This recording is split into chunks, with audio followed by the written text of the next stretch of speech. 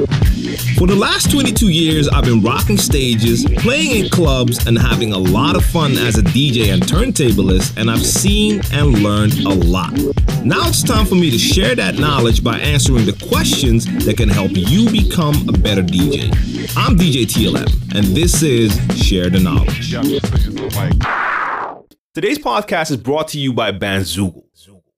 1212, what's going on? It's your boy DJ TLM, and you're tuned into the Share the Knowledge podcast. This is my Q&A show for DJs. If you're tuning in on iTunes, Google Podcasts, Stitcher, Anchor, SoundCloud, or any of the other podcast platforms, I welcome you. I drop a new episode every Monday, and I get questions from everywhere. Today's episode is going to be an IG episode. So episode 55 is an Instagram episode. I posted a post a couple hours ago, a video where I asked you guys to send me DJ related questions, and I've already seen there's like over 20 questions in there, so we got plenty for this episode. Now I will also post a couple of clips from every episode to my YouTube channel, DJ TLM TV. Now if you're listening to the podcast, you don't need to check out the video clips, but I do offer a lot of other DJ related video material on that channel. So if you're not familiar with my YouTube channel, make sure you check out DJ TLM TV, especially if you're looking for reviews. I'm back in the review game, and I just did reviews for the Pioneer DJM Rec app and also the Pioneer DDJ 1000 controller for Rekordbox. Check that out if you haven't already. And I'm currently doing the edit for the XDJ RX2 review, so that will be online in the next 2 days. And in the coming week, I'll do a comparison video. This could be interesting for a lot of you looking for a new controller. And I'll be comparing the SX3, the DDJ 1000, and the XDJ RX2 to show you the differences. And that might help you to make a choice if you're looking for that more upper level controller. So if you pass that entry level controller or player and you're looking for an upgrade, one of these players could be the one for you. All right, I want to get into those questions straight away. I don't know if they're all going to be interesting, but I'll pick the right ones.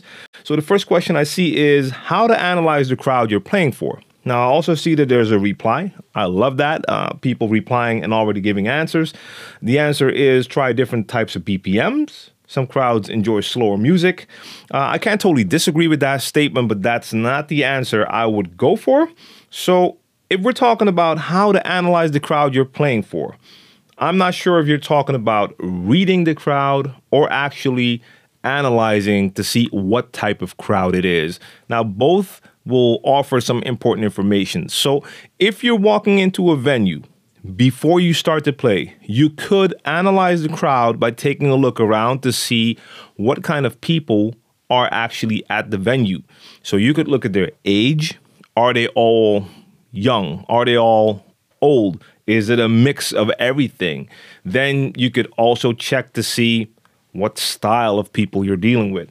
I mean, it's not always obvious, but in some cases you could definitely tell if it's more of an urban hip hop crowd or if it's more of an uppity, posh, classy crowd or like an alternative crowd. It all depends on the party. I mean, if you know what type of theme there is for that night, that should already give you an idea of what type of people you're going to get in. But using your eyes never hurts. Then you can check what type of tracks are being played and how they're reacting to it. And that takes us into reading the crowd. Now, you can read the crowd when you play, but you can also read the crowd when a DJ before you is playing, because you're going to check to see how the crowd is reacting to the tracks that are being played. So even if the other DJ is playing, that DJ could throw on all sorts of tunes. You can't see their reaction. So you use your eyes, but you also use your ears to see if they give you that roar, that ooh or ah when they hear a track. You know what happens when you throw on a banger that the crowd likes. You're going to get that hype reaction from the crowd. Now, if a DJ before you is playing, you can see how they react to the songs. But if you're playing yourself, that's what you're going to do as well. If you're going to be playing freestyle and you want to read that crowd, you mix in a new track and then you watch their reaction. Were they dancing before? And are they continuing to dance, or do they actually stop? If they stop, then it's pretty clear that this is not for them. Are they showing you more energy? Are they getting more hype? Can you clearly tell that they like the track that you just threw in there, either just by watching them or by listening and hearing those roars from the crowd? Those are like the tell that you're looking for. You're looking for that. If you're not getting any reaction, so no noise at all, and they're not really moving, then you're probably not in the right direction yet. Doesn't have to be tempo. It could really just be genre as well. But if you're in the right genre, then yes, within that genre, it could still be that you're not getting them with the right vibe. Maybe you're hitting them with tracks that are too slow, too fast, or too old, too new. That all depends on what crowd you have there. So you can analyze by looking at the kind of people you have there, and then you read the crowd by checking their reaction. Hope that answers your question. Next up, different ways to mix songs without intros. Again, I see a reply from the same person. Shout out to you, AK Smills. The answer here is try to make your own intros in Audacity. No, that's not the answer. I mean, yes, I understand that is a solution. If you have tracks without an intro and you clearly can't mix with that, then it would be a good idea to try to make your own intros. So maybe there's a piece of instrumental at the end of the track, or at least a piece of the music without vocals, and you can get that, copy it, make a loop, and have like an 8-bar intro. That would be cool too. But let's just assume that you have a track that has no empty parts. So you're going to hear vocals and things throughout the entire track. So you can't make edit. You can't like make a real intro. You have tracks that don't have an intro. There are a couple of things you can do. Either the track that you have playing before that, if that track does have like an 8-bar intro that's clean, or at the end, then you can also trigger a cue point if you're playing digitally to go back to that intro. So just say the track is playing. It's time for that hook to come in. Now, normally when the chorus comes in, that's where you could do your transition. In this case, that's not where you do your transition, because then you're going to hear vocals over vocals. Most of the times that doesn't sound right. So you let that hook of the first track play, but at the end of the hook, when the next verse is about to begin on that one, that's where you bring in the new track and you cue the intro of the track that was already playing. So at the moment you bring in the new track, you cue the first track back to the beginning. So then the first track is giving you 8 clean bars, and the second track is giving you vocals already. That is one solution, but what you could also do, and that it takes less effort, is not mix. Just bring it in on the one. Make sure you bring it in on the right count. If that is on a 1, bring it in on the 1. If it comes in on a different count, that all depends on the track, but just don't mix and bring it in on the right count so people can continue to dance and you won't have clashing vocals from both tracks. So there's multiple solutions for that. You could also just stop that first track, host for a second, and then bring it in if it's a track that they know, a familiar track, or just take that out with an echo. There's all sorts of things. Just keep in mind, you don't have to mix everything. So if you have that 1 or 2 track without the intro and you don't feel comfortable trying to do a transition, then just bring it in. So speaking about transitions and not mixing everything, I have another question about transitions. And the question is, when matching 2 songs together, do you scratch with the bass drum on the 1, or do you hit the cue point on the first snare? To me, that's a very familiar, not familiar question, but familiar thing when I think back to when I was first DJing in clubs. I started at home. I practiced at home. I taught myself how to DJ. And yes, I was definitely one of those DJs that would bring it in on the 1. Also, when I do my transitions, I would get that first kick drum and I would bring it in on the 1. That made so much sense to me. But then when I started to play with other DJs, I started to run into more DJs that were playing, and when they were playing and I was watching them, I could see like, okay, you got that 1, 2, 3, 4, 1, 2. They were letting it go on that snare. To me, that looks so unnatural. I was like, wait a minute. They're not doing it on the 1 on the kick. They're doing it on the 2 on the snare. I don't know the origin of that, if there's an actual science behind that people made that choice. But to me, it was never logical, because if you look at it, a new phrase begins on the 1, not on the 2. So it doesn't really feel logical for me to start on the 2. But there's nothing wrong with it. If that's your style, that's your style. You just make sure you grab the right snare drum that is actually that first snare that comes in mostly on the 2, and that you bring it in on a 2. Then your transition is still going to be right. There's nothing wrong with it. But to me, it was never the logical thing, because if you're counting, and I never count anymore, it just happens internally, but that one is my goal point. So do what works for you. I start with that first kick on the one. The next question is about choices.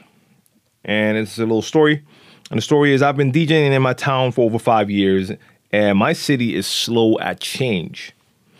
I enjoy myself the most when I'm free to spin the hip-hop selection style music I love, but people here are not so open to it.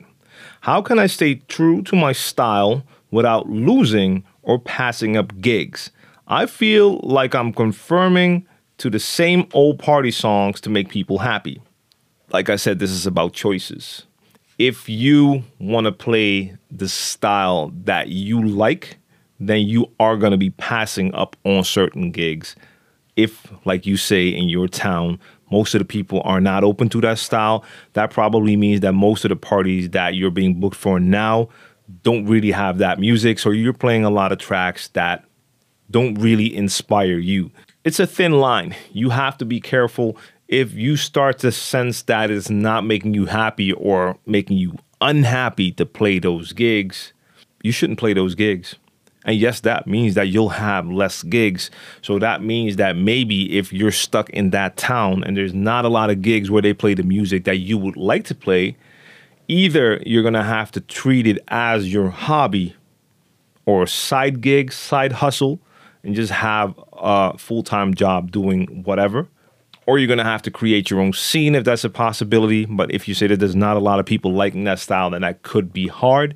But it's a thin line, like I said. I mean, I understand a lot of DJs will play gigs with a lot of music that they're not really feeling, but they know that that's what needed to rock that party.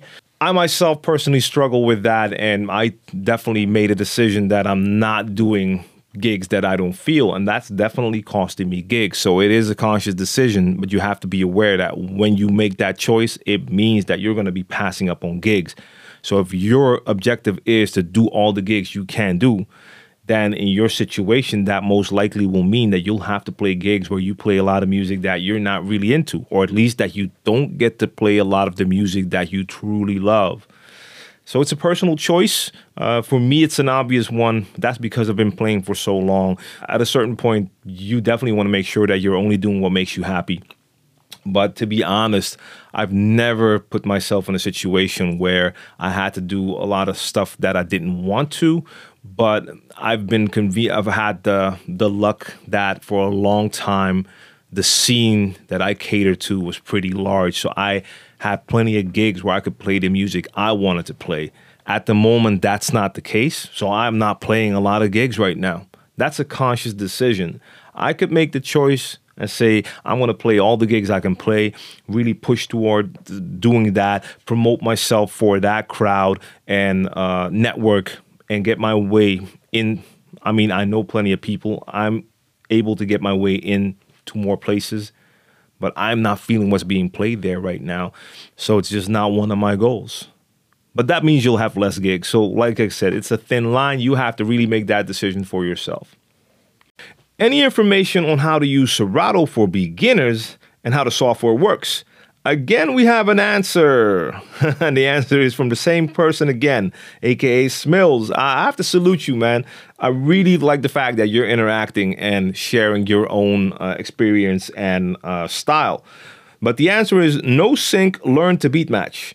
I have to say again, that's not really an answer to the question, because the question is any information on how to use Serato for beginners.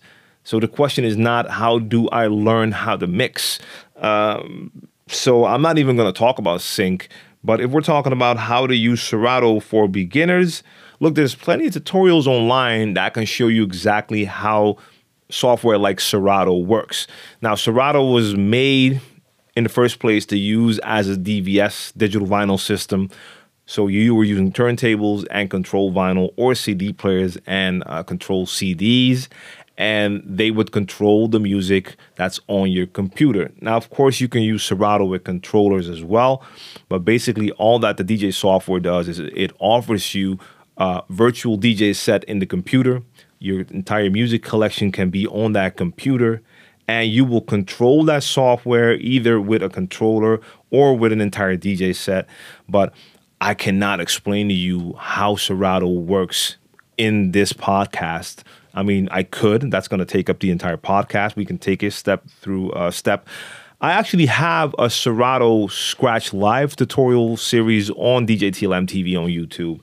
Of course, Serato Scratch Live is the old version, but a lot of the basics still are the same, so you could check that. But if you look for Serato DJ tutorial, that should bring up plenty of tutorials as well. So I would say YouTube. Anytime I want to learn something new, YouTube is definitely my go-to place as well. Then I have a question that I've seen before, and I've actually made videos about this before. And the question is, do I need to go to a DJing school? I'm 30 years old and wondering if I can still get my dream career. I just got the opportunity and the time to start DJing and to buy my own equipment to practice at home. What should I do to make this happen the right way? Now, let me check the reply.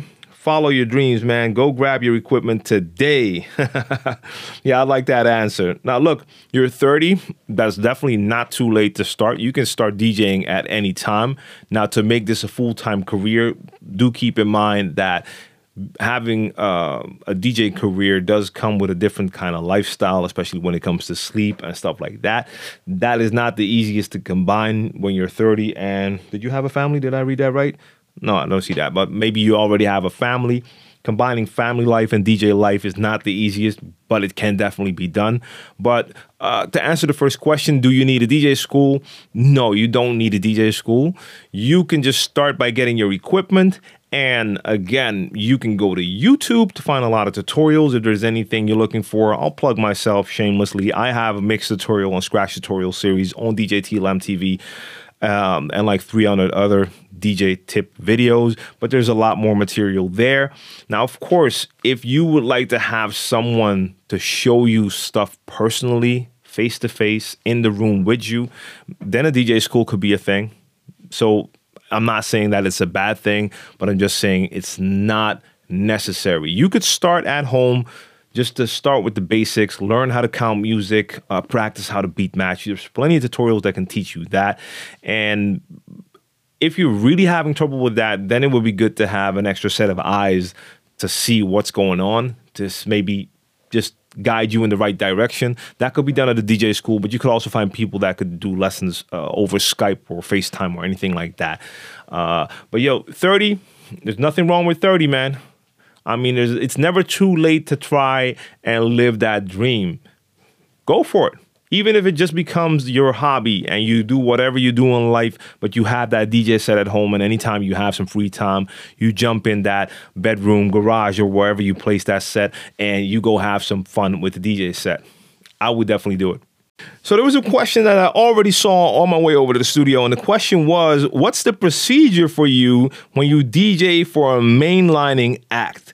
And my question and reply was, do you mean if I play a set before the main act? So I'm just DJing at a concert and there's going to be an artist performing?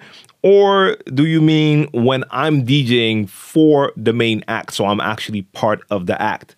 And there's a reply here, and the reply is, I know your time is valuable, but in answer to both is what I'm looking for, but one is good enough. No, we're definitely going to do both. That's set right now. Shout out to Dos Muchos, by the way. Thanks for the questions, plural. So I've done both. If we're talking about DJing for an artist, so DJing with the act, I've been a tour DJ for the same act for 20 years now.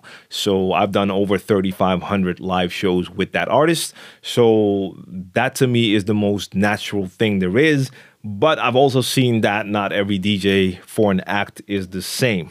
So let me just break it down the way I've seen it. When I started out, especially coming from a hip hop background, the DJ was like the backbone during a live act.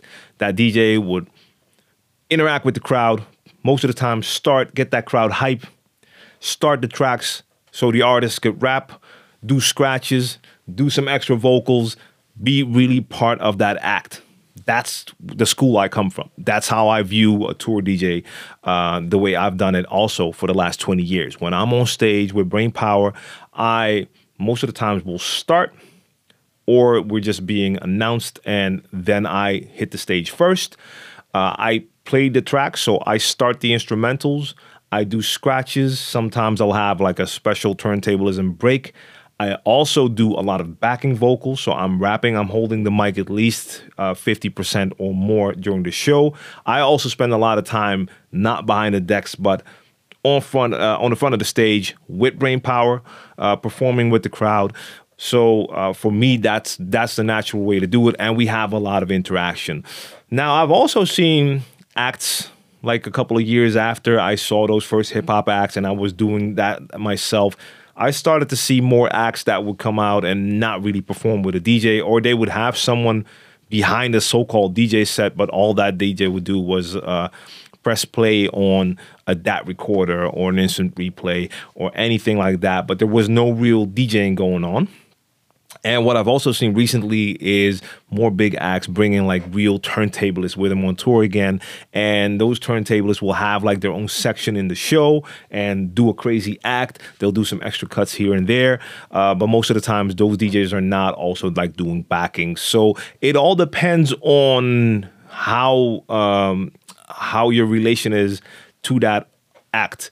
Are you only being called in when that act has a show? And is it basically just your job to start the track? So you're going to get that playlist. Maybe you do one rehearsal. You'll have the track list. You know which tracks to start when. Maybe you have a couple of parts where you're allowed to do some scratches, but that's it. Because if you're not really touring with an artist, most likely you're not going to be doing backings.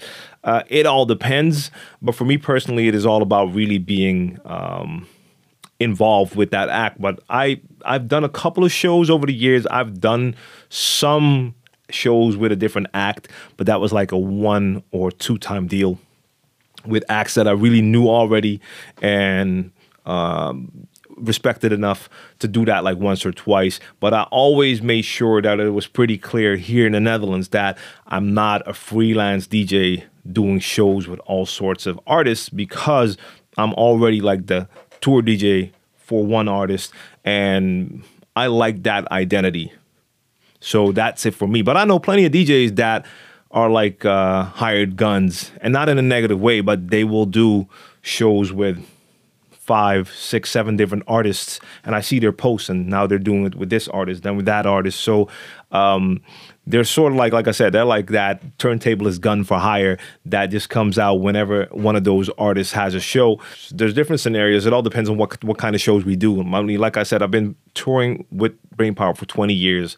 So we've done every sort of gig you can imagine, from a small bar to playing in front of 10,000, 20,000, 40,000 people, stadium-sized things, all sorts of festivals, definitely all sorts of clubs, theaters, the zoo. I'm not even joking. I mean, we've done shows at all sorts of places. Of course, a lot of TV performances as well.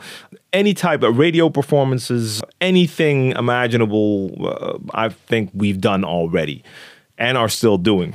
But when it comes to the other question, so when you're just the DJ at a venue and you're basically opening for the main act. So you're the DJ that's going to be playing before the main act comes out to perform. In that case, it all depends on what kind of artist it is. I've done plenty of those as well. Those were mostly hip-hop shows at a club called Paradiso in Amsterdam and another club called Milky Way. A lot of the hip-hop artists would come to those 2 venues, and I would do a lot of gigs where I was just DJing before that artist came out. Now, I had a couple of simple rules. One rule, of course, is don't play music from that artist. That's like the biggest no-no. You do not play their tracks. That's for them to do during their show. Same thing if you're opening up for a big DJ and they have their own productions. You do not play their tracks. I mean, I've played for Jazzy Jeff and for Premier and DJ Scratch, and I'm not playing a Gang Starr track if I'm opening for Primo. That's not happening. I mean, no, that does not make sense. It depends on what kind of artist it is. If I'm playing before the main act comes on, then you want to make sure that you're hyping up that crowd, because the main event is about to come. So you're not going to be in some low energy warm up vibe. You want to make sure that you're getting that crowd ready. Now, keep in mind, it depends on how long you play. If you have to play 2 hours before the act comes on, you don't want to start with bangers straight away, probably. All depending on how full a venue is already. There's all sorts of things that play a part in how you approach this, but you want to make sure that you get a lot of energy in there, get the crowd ready with the right type of tracks. Let's say it's an R&B act, like a bigger R&B act. You're opening for Chris Brown or something like that. Then I'm probably not going to hit him with the most crazy, energetic, aggressive hip hop, because most likely there's going to be a lot of ladies in there. Now, I'm not just going to hit him with R&B, but you're going to take into consideration what type of people are there. But I don't know. I can actually not think of anything else to say for that right now. I mean, you're there to do a show. You're there to hype up the crowd. You would do the same thing if it's a club night. In this case, there's going to be an artist coming on after you. So you want to get it hype, but maybe not over the top hype. Imagine if you're hyper than the actual act. I don't see it happening, but that would not be good. And just don't play tracks of that artist. I think that's the best advice I can give you now. And that's it. For the modern day DJ, producer, or musician, it's more important than ever to make sure you have an online presence, and having your own website is key. Bandzoogle makes it easy to build a stunning website for your music in minutes. You can choose from hundreds of mobile-friendly themes and then customize your design and content in a few clicks with Bandzoogle's easy visual editor. Now, all the features you need for a professional website are already built in, including tools to sell your music and merch commission-free, mailing list tools to grow your fan list and send newsletters, and integration to pull in content from all your online services, including Twitter, Instagram, and SoundCloud. I use Bandzoogle to create the Share the Knowledge podcast website, and that was very easy. Bandzoogle plans start at just $8.29 a month and include your own free custom domain name. Now, if you want to try it out for free for 30 days, click on the link in the description box down below and be sure to use the promo code SHARE to get 15% off the first year of your subscription. Then there's a question about timing. The question is it a must to start scratching on the third beat? I've never heard this before, to be honest. So my answer would definitely be no. So first of all, there's no rule on which count you should start scratching. There's just not. You want to make sure that you're scratching on beat, and that is obvious that you're following the rhythm of a track. I mean, I've seen and heard DJs that were doing like a little bit of a scratch performance, and that it was really like confusing. Like, wait a minute, what beat are they listening to? Because I hear the beat, and those scratches do not correspond with the beat that I'm hearing. So you want to make sure that you're just following the rhythm, that you're on beat. But there's no rule that says you have to start on the first, second, third, or fourth beat. I start on all sorts of counts. Sometimes I'll start on that one. Sometimes I'll start on the 2 or 3. I don't know. Anything goes. There's no rules. There's definitely no rules. Turntablists, if you're listening or watching this and you disagree, or I'm missing something and you have heard of this rule, please let me know in the comment section down below. I would love to hear that one. Next up, a question about traveling, I think. So the question is, after traveling the last 2 years, I want advice on how to deal with checking and carry-on luggage. Specifically, I travel with my S9, and I have my backpack with 2 laptops. One is backup when I'm on the road. And how do you get around weight issues, especially on domestic flights? Are they checking their mixer in? Whoo! Good question. I'm not sure. I don't know if there's ways to get around like the weight limits. I mean, there's going to be weight limits, especially with domestic. And sometimes that just means that you're going to have to pay an extra fee. Now, if it's for a booking and there's something you can do about that, that is part of your fee, that they pay for that extra weight fee, that could be a good thing. But look, I can imagine that a lot of people would like to have their equipment close to them. So they don't want to have their mixer like below in the plane. I mean, you know how cargo is treated. I mean, you've either seen it or heard it. If you talk to people working at airports, I mean, they do not respect your luggage. And I know I've had turntables and mixers in flight cases with like 25 stickers saying fragile, and also like record cases. And you could just see when you went to pick that up after the flight that it looked like it had been through a war zone. I remember bringing a brand new crate. Do I have that crate here? Yeah, I have it here. I'm not going to bring it out, but I have it here in the studio. That thing was brand new, like brand new. I went to New York. I bought a bunch of records. And what I would do at that time, I'm talking about like, what time is that? 15 years ago, probably. What I would do, I would go to NY with nothing, meaning I would have literally close to no clothes, except for maybe one extra outfit and, of course, some underwear. And I would buy everything there because at that time, you could get a lot of dope gear in the U.S. that we couldn't really get here. The online shopping thing was not the way it is now. So I would buy clothes in NY and I would buy a bunch of records, like a lot of records.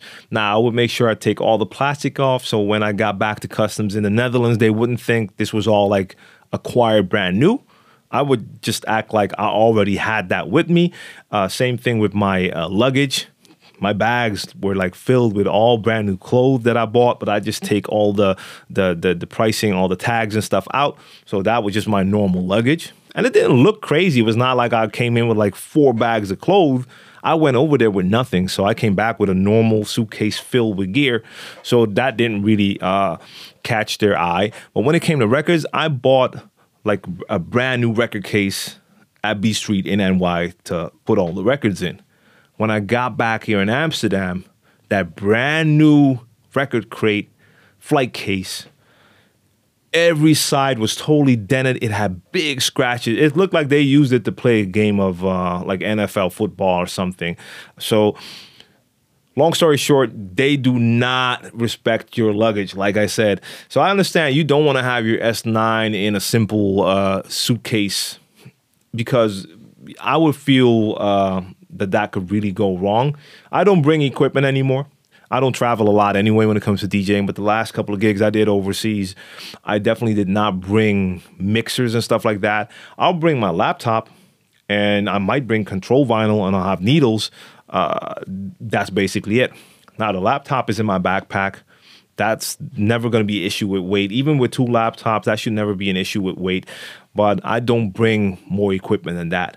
If I would, it would still be in flight cases, and then I would just hope for the best. I brought brand new Vestax PDX 2000s from Amsterdam to Poland once, and when I arrived there and I got them out of the flight cases, all the legs were broken.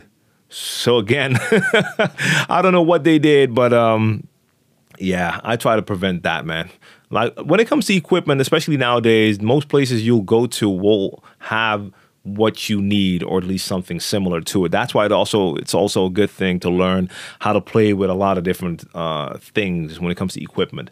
Now, of course, if you're used to an S9, you don't want to have a totally different mixer there that does not have the same functions. That's going to really mess you up. But even then, man, I take stuff like that into consideration because I'm not bringing that S9 everywhere. That's not going to survive. But beyond that, I don't have enough experience now, especially in these times with check-in and carry-on luggage and bringing your own equipment. So if anyone travels a lot and brings their own equipment, let us know in the comment section how you deal with that. Then we have a question from a strip club DJ. And as a strip club DJ, I have over 1,000 live sets, but I'm having a hard time breaking the strip club DJ stigma and transitioning nightclubs. Any advice? No, not really. And the reason I say that is we do not have the strip club culture over here at all. You have something similar to strip clubs here in the Netherlands, but I don't even know if they have like DJs. I mean, they'll probably have that dude announcing and starting music, but I don't know if you could consider that like someone really DJing. I'm not sure, but we don't have that culture over here. So it's a totally different scenario. But I could say as a DJ, you could have to deal with certain stigmas beyond just the strip club DJ. I have the same thing basically because I'm considered an old school DJ. I don't only like old school music, but that is what happened over the years. Most of my bookings here now are like old school bookings, throwback parties, stuff like that, where they want to hear like hip hop and R&B from the 90s up to like 2003, 4, 5, stuff like that. Even though I play newer music, but that's what a lot of people see me as, maybe because I am older now that they don't regard you as one of the young guys and you probably don't play a lot of the new stuff. At first, I had trouble with that and I really wanted to combat that because for the longest time, I was one of the DJs playing the newest tracks. Not a lot of DJs here were doing that. I'm talking about 2003, 4, 5, 6, 7. Me and a couple of DJs were playing all the new tracks that like 95% of the DJs here were scared to play. A lot of DJs played safe. They would only play the hits once they were hits. They would never break a track, nothing like that. And we were coming in with the newest tracks we could find. We heard a brand new track and we found it that night on the internet. We would burn it to a CD, bring it to the club and play it because we thought it was a banger. And I mean, it was, but people didn't know it yet. And at that time, a lot of times the crowd would not participate. So if they heard something new, they would not give you a reaction or even leave the dance floor. And I've had that happen with like major hits before they were major hits. I've cleared the dance floor with tracks like Lean Back because Lean Back was not known here yet. I come back from New York that day. I bought it and I heard that it was on a white label, not even the official release. And I heard that Lean Back beat. I was like, yo, this is crazy. Came back that night, played in a town here called Rotterdam, full dance floor, hip hop and R&B crowd. Brought that track in. Yo, check it out. Brand new Terror Squad, Scott Storch. And that intro came in, then the beat dropped. That dance floor emptied out because people didn't know the track yet. But at that time, I was one of those DJs that would also have that mindset like, I don't care if people don't react to it yet. I'm not going to wait until all these other DJs start playing it and now it is a hit and now they want to hear it. No. Even if there's 2 people in the crowd that will remember like, yo, you were playing that like 4 months ago. Cool. I'm not going to wait. When I hear something that's dope, I want to add it. But my point is for the longest time, I was like one at the forefront to play the newest music. Then we hit a time here where throwback parties started to become really popular. Like a lot of parties with 90s hip hop R&B, New Jack Swing. And of course, since I come from that era, I definitely took part in that. Took a lot of those bookings. Love playing those parties. Did a lot of mixtapes to promote parties like that. Was a resident at a couple of parties like that. And that lasted for a couple of years. Then that kind of died down a little bit. But by that time, I was older and people had for the last time seen me mostly play that. And that stuck. And that's the image I didn't really get rid of. Wanted to at first. Now I actually don't mind anymore. I don't care. It is part of my lane because I really come from that and love that. So I love to play that.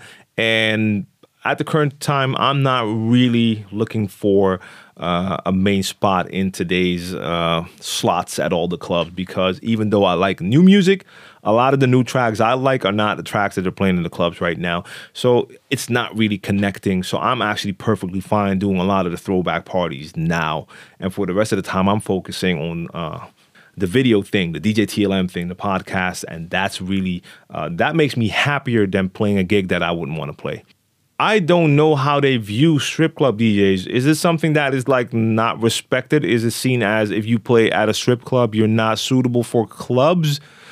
I mean, I think this is a cool discussion, but I would like to hear some more. So maybe you can leave a comment in the comment section just to explain a little bit. How are DJs in the strip clubs there playing and how is it different from what's being played in the club? Because from my understanding, from what I have heard is a lot of the big hits, especially out in the ATL, a lot of the hits that come out of there actually are made in the strip clubs. A lot of DJs or a lot of artists actually bring it to the strip club DJ first, see how the crowd reacts there, and if it works, then they know they got a hit on their hand. That's what I've heard, but I'm not sure.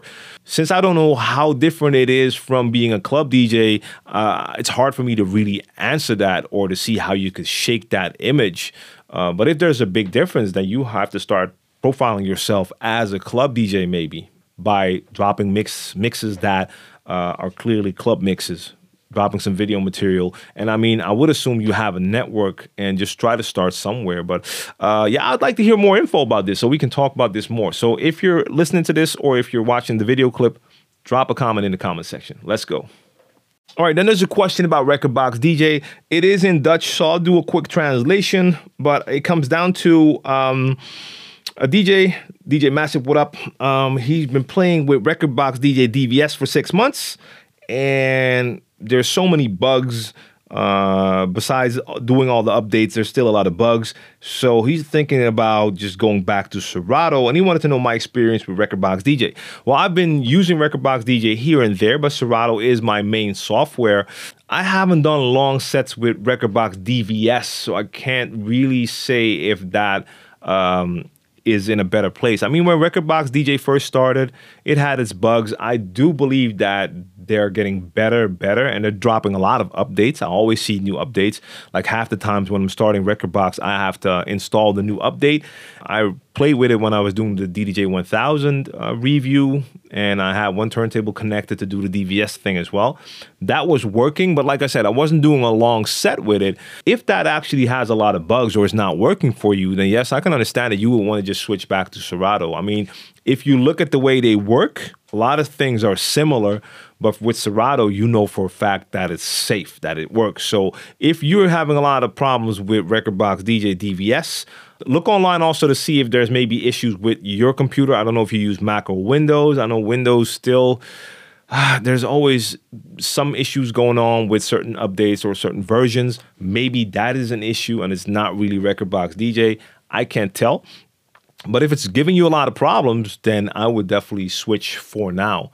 You don't want to do gigs and then have everything go wrong.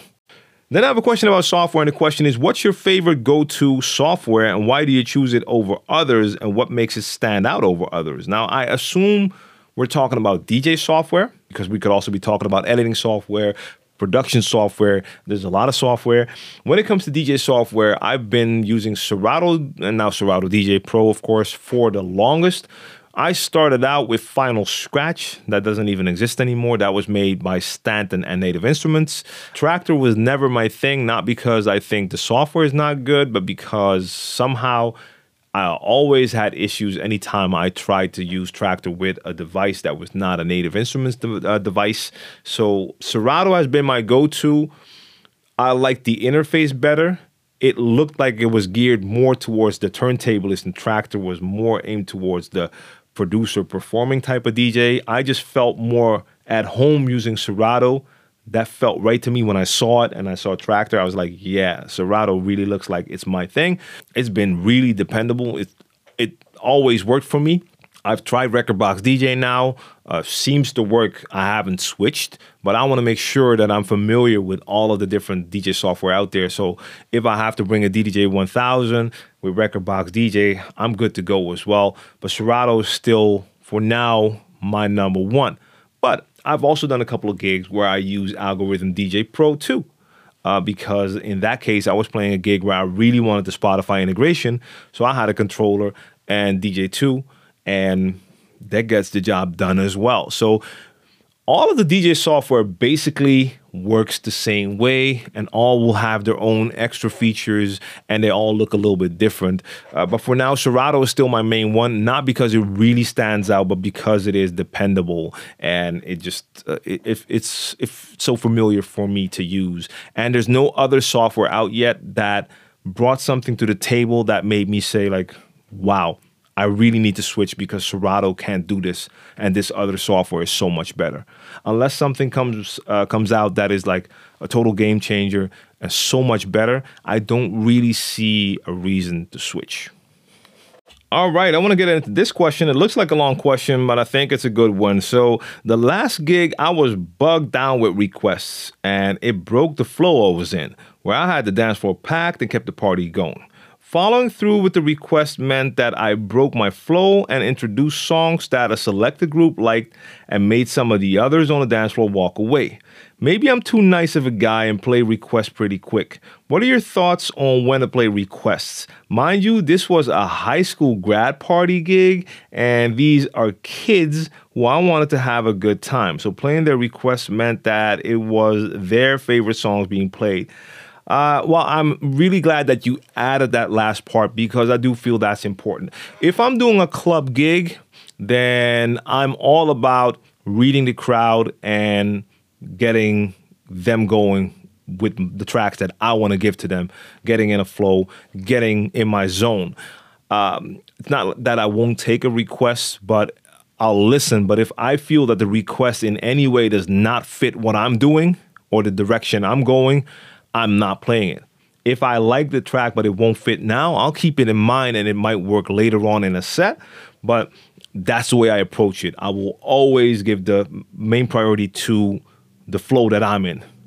And especially if it's working. If I'm rocking the crowd, I'm not going to interrupt that flow to try something else just because someone requests it and it might mess up my set. Now, if we're talking about different types of parties, like I just said, I also have a couple of parties where I, for instance, play with Algorithm DJ Pro because of the Spotify integration. And those parties are school parties where I'm playing. That's my son's school. I don't do school parties at other schools. But for my son's school, those kids are between 4 and 12 years old. Now, for that crowd, there's a lot of music they want to hear that I don't have, don't want to have, will never get. But it's all on Spotify. At that gig, it's not about the way I want to play. I'll go nuts with requests. And even then, a lot of the requests will only cater to a part of the crowd and then the next one to another part of the crowd. But at the end of the day, they're all hearing the tracks they want to hear. And they're happy. That's what it's all about. High school grad party, it's a little bit different. You do want to kind of rock the party, but at the end of the day, you also want to make sure those kids are having like a great time. So yeah, I mean, you do want to incorporate, you could incorporate requests. Some people still won't, but I understand that that's probably a pretty good place to incorporate a lot of requests because they will tell you what type of tracks the crowd wants to hear. But again, in most cases, requests are never a track that the entire crowd wants to hear. Now, if you feel that it's really going to interrupt your flow, I would sometimes still put that flow before that request. But maybe you just break it down into sections. If you got that flow going, you'll take those requests, but you already calculate, like, I'm going to continue to rock this crowd with what I'm doing for the next 30 minutes. And then I'll switch and get into like half hour of requests and really go all out with the requests and maybe then get back to doing a little set of this and that. I'm not sure, but it's a tricky situation. It really requires you to have a good idea of what that crowd is into and how far you can take it. But if you feel in your gut that the request that you're receiving is totally not going to work with what you're doing, and you already have in mind what you're going to do next, and very important, what you're doing up until that point is pleasing the crowd, then I'd go with my feeling. Now, look, if you're playing at a high school party and it's not really hitting off, so you're not getting the reactions you're looking for, at that time, a request could be a lifesaver because it's clear that you're not reaching that crowd yet. And maybe that request is going to give you a clear indication of what it is that you're looking for. Yeah, it's a tough one, but it's going to be like you're going to have to find that right balance and know when to have what as a priority. So I hope that helps you out. Now, I have a question from The Real DJ Prophecy, and the question is, can you please explain DJ insurance? For example, I recently had a gig and destroyed a client's mailbox while pulling into the driveway. Does DJ insurance even cover that? No, I will not give legal advice for the simple fact that I have no clue. Insurance is not going to be the same in any country. DJ insurance definitely is not going to be the same in any country. So I don't really have an idea. And to be even more honest, I'm not even sure if we have like a proper DJ insurance here in the Netherlands, or if you just insure, for instance, yourself and insure your equipment. There's all sorts of insurances. So for instance, you have like a normal insurance where if you go to someone's house and you would break something, that your insurance would cover that. Liability type of insurances, an insurance for when you're driving in the car that you're insured, but also if anything happens to the people in that car, that it falls under that same insurance. Same thing with traveling. Even in my own country, I'm not familiar with all the insurances that you have. So I would not even dare to begin to talk about other insurance policies in other countries. But it is definitely smart to look into that. Now, especially if you're talking about pulling into a client's driveway, somehow that gives me an idea that you might be a mobile DJ. I'm not sure. But for mobile DJs, especially if you're going everywhere, bringing a lot of equipment, with an increased chance that something could go wrong, like hitting mailboxes, or when you're walking in with speakers, you might break a window. I would definitely make sure that you have an insurance that covers that. If that's a DJ insurance or just some sort of general liability insurance that covers you for that, I think that would be a very good idea, but I could not give any advice when it comes to that. All right, then there's my favorite subject, freestyle DJing. So the question is, when you're playing freestyle, so no pre-made list, how do you manage transitioning between BPM gaps? I know you can drop it on the one, but blends sound nicer to me. Yeah, sure. I mean, a blend sounds nicer, but when you're dealing with a large BPM gap, like a large BPM difference, then just like a mixed transition, most of the times it's just not your best option. Now, of course, with today's like master tempo, and especially since you have a lot of players and DJ software that offers you the option to change the BPM range, and you can set your player to wide or to 50 or 100%. You could speed tracks up like incredibly or slow them down a lot. You could blend every track, even if there's like a 40 BPM difference, you could fix that. It's probably not going to sound that good though. I just prefer to do it otherwise in those situations. But you could have like a short loop. So let's just imagine you have a track that is 95 BPM, but your next track is going to be 128. You could take the start of that 128 track, make like a short loop. It could be a 2-bar loop, 4-bar loop, whatever it is, and slow that all the way down to 95. So you can make a transition at 95 BPM. You make the transition, you work your EQ, whatever it is. When the transition is done, you keep that loop going.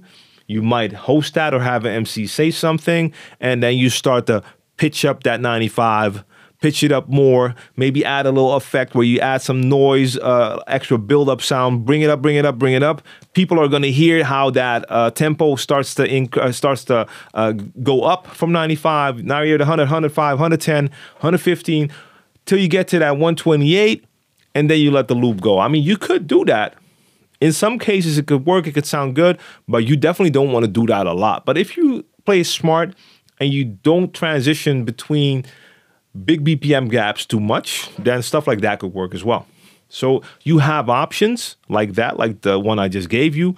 But in most cases, it's just going to be so much easier to not go through that and just make a simple switch on the one, or pull it back, echo, host, anything else, interact with the crowd, bring in a new track instead of trying to mix everything. Now, I think I saw a second question from the same person. And the second question is, how do you handle cable management when you play in a venue that asks you to bring your own equipment? So decks, mixer, mic, at bars or charity events, etc.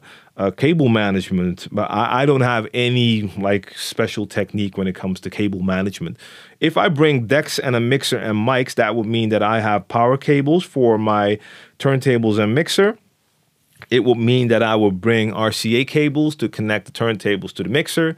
I would bring like a USB cable to connect my mixer to the laptop, and bring a second USB cable just to be safe. And I would have a microphone cord, XLR cable cord for the microphone.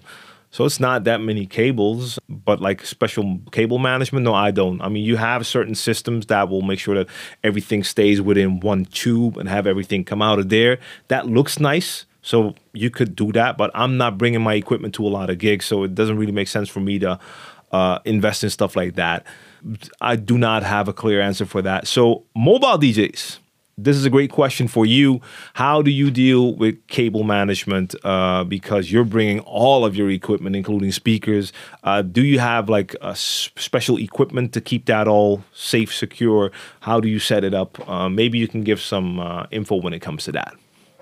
So that's it for episode 55 of the Share the Knowledge podcast. I want to thank you for tuning in right here on iTunes, Anchor, SoundCloud, Google Podcast, or wherever you're listening. And if you checked out a video clip from the Share the Knowledge podcast on DJ TLM TV on YouTube or on IGTV on Instagram, thanks for tuning in as well.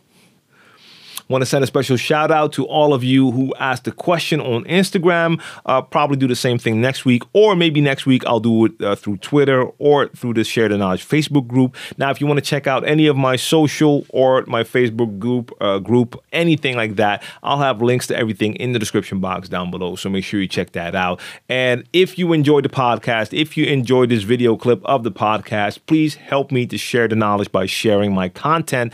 That could help spread the word, and I would greatly appreciate that. If you're new to my YouTube channel, make sure you subscribe and activate notifications so you don't miss out on any of my future content, including tutorials, reviews, tips and tricks, and of course, more podcast clips. Thanks. See you next time.